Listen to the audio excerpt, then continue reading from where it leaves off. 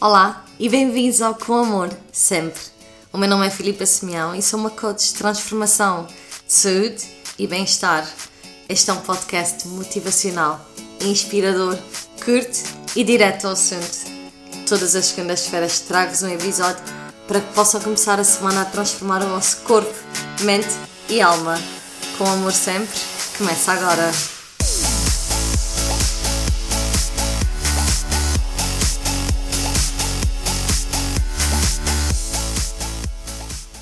Olá a todos e sejam muito bem-vindos a mais um episódio do Com Amor Sempre.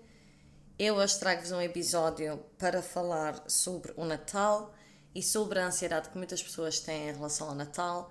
É a primeira semana do mês, é o segundo dia do mês e muitas pessoas sofrem com este mês e com os gastos que têm e com a quantidade de eventos que têm, não saber o que comprar a nível de presentes e porque sabem que vão comer muito e vão estragar a dieta e porque vão beber muito álcool e não se vão sentir bem, então há imensas coisas a criar ansiedade a muita gente.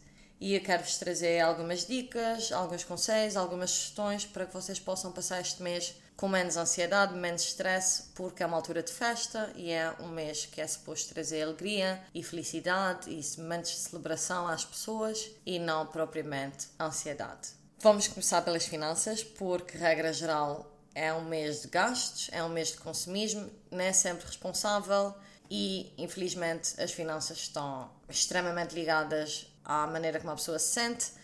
Se temos liberdade financeira, estamos bem. Se estamos mais apertados, estamos estressados e não estamos muito bem, regra geral. Então, os meus conselhos em relação às finanças nesta altura do mês, para não pensarem demasiado naquilo que vão comprar, porque, sinceramente, muitas das coisas não são precisas. Muitas vezes oferecemos presentes porque sentimos uma obrigação social de os oferecer e nem pensamos em coisas que são necessárias. É bom pensarmos duas vezes naquilo que vamos oferecer e se a pessoa realmente precisa daquilo. Criar um orçamento é ótimo para conseguir sobreviver este mês e não ficarmos apertados nos nossos gastos. Há imensas maneiras de vocês conseguirem não gastar tanto dinheiro no Natal ou neste mês com a quantidade de eventos que têm.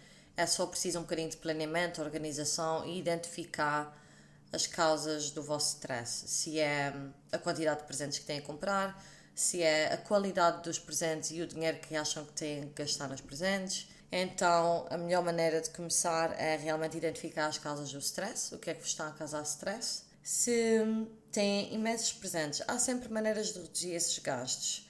Por exemplo, podem fazer a Pai Natal secreto, funciona bem tanto com a família como com empresas ou grupos de amigos grandes.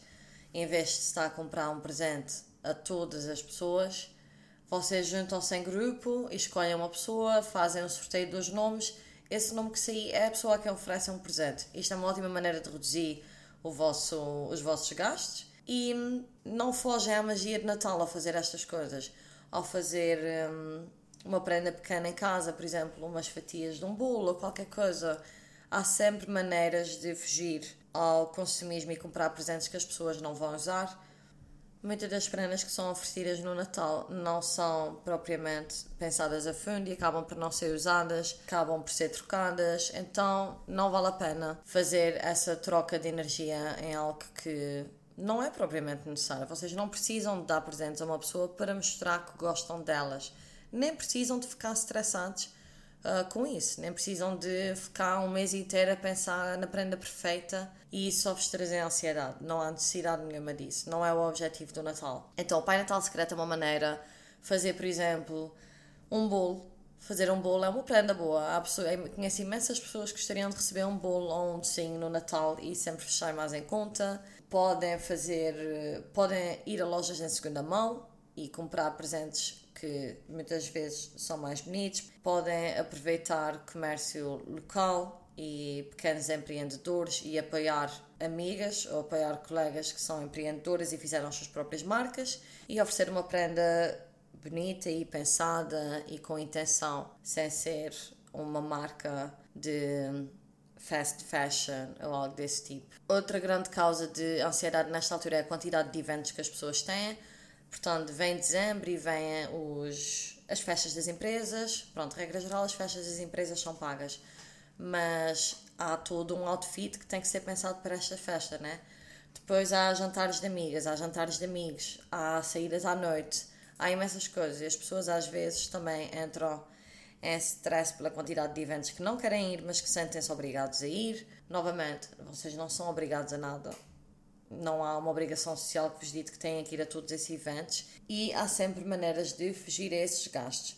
Por exemplo, se virem que não vai dar para fazer sempre jantares fora todas as sextas e sábados durante o mês de dezembro, então sugiram fazer um churrasco na casa de alguém ou um jantar em que todas as pessoas trazem um prato de comida e sai muito mais em conta. Há sempre alternativas mais em conta nesta altura. Há sempre outras soluções para aquilo que querem fazer.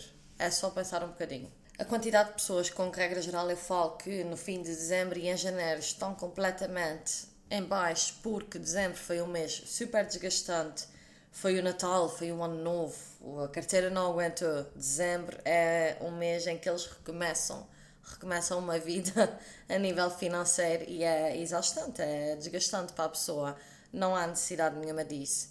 Outra causa de ansiedade, stress no Natal é gestão de conflitos, tensão familiar em festas onde se juntam uma grande quantidade de pessoas, onde se junta a família toda.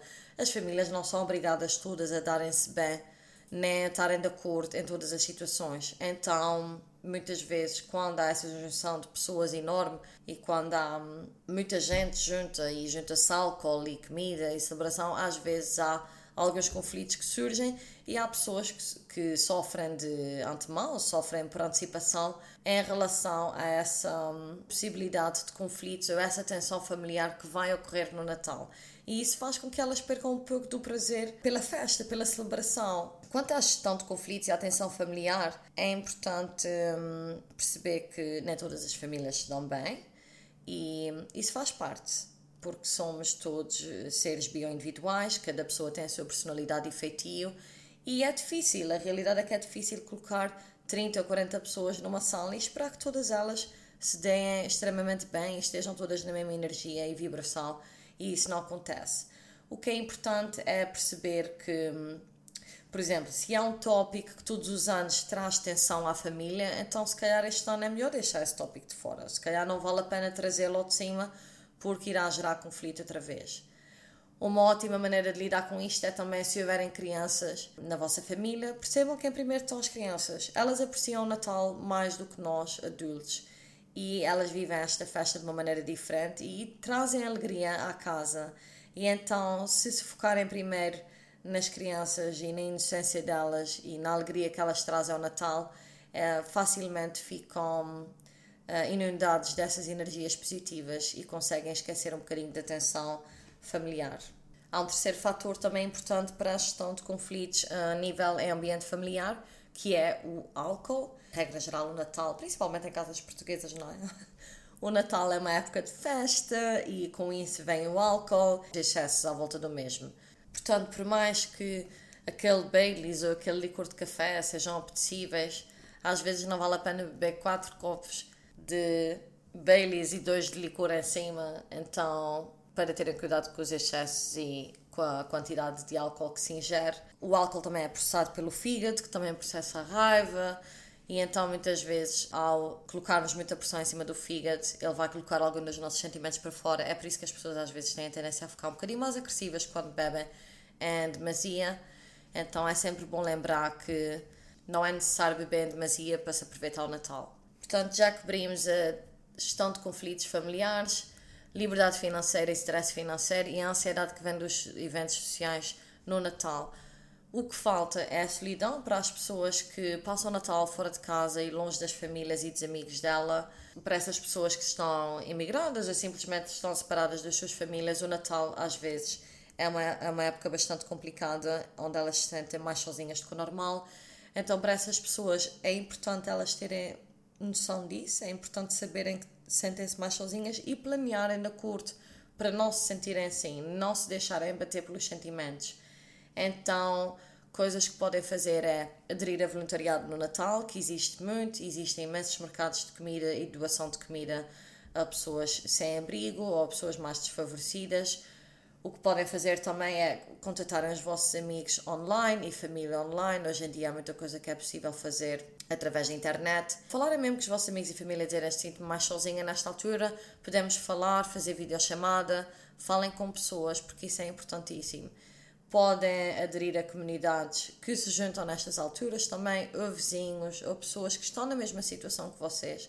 Se vocês estão imigrados, com certeza que não são as únicas pessoas que estão nesse país, então procurem em grupos do Facebook pessoas que estão a passar pela mesma situação e tentem se juntar para não se sentirem tão sozinhas e afastadas do vosso suporte familiar e de amigos. São estas as 4 coisas que costumam dar mais ansiedade às pessoas neste mês. Não vale a pena entrarem em stress por causa das vossas finanças, nem vale a pena colocarem-se em dívidas para mostrar àquela pessoa que gostam dela.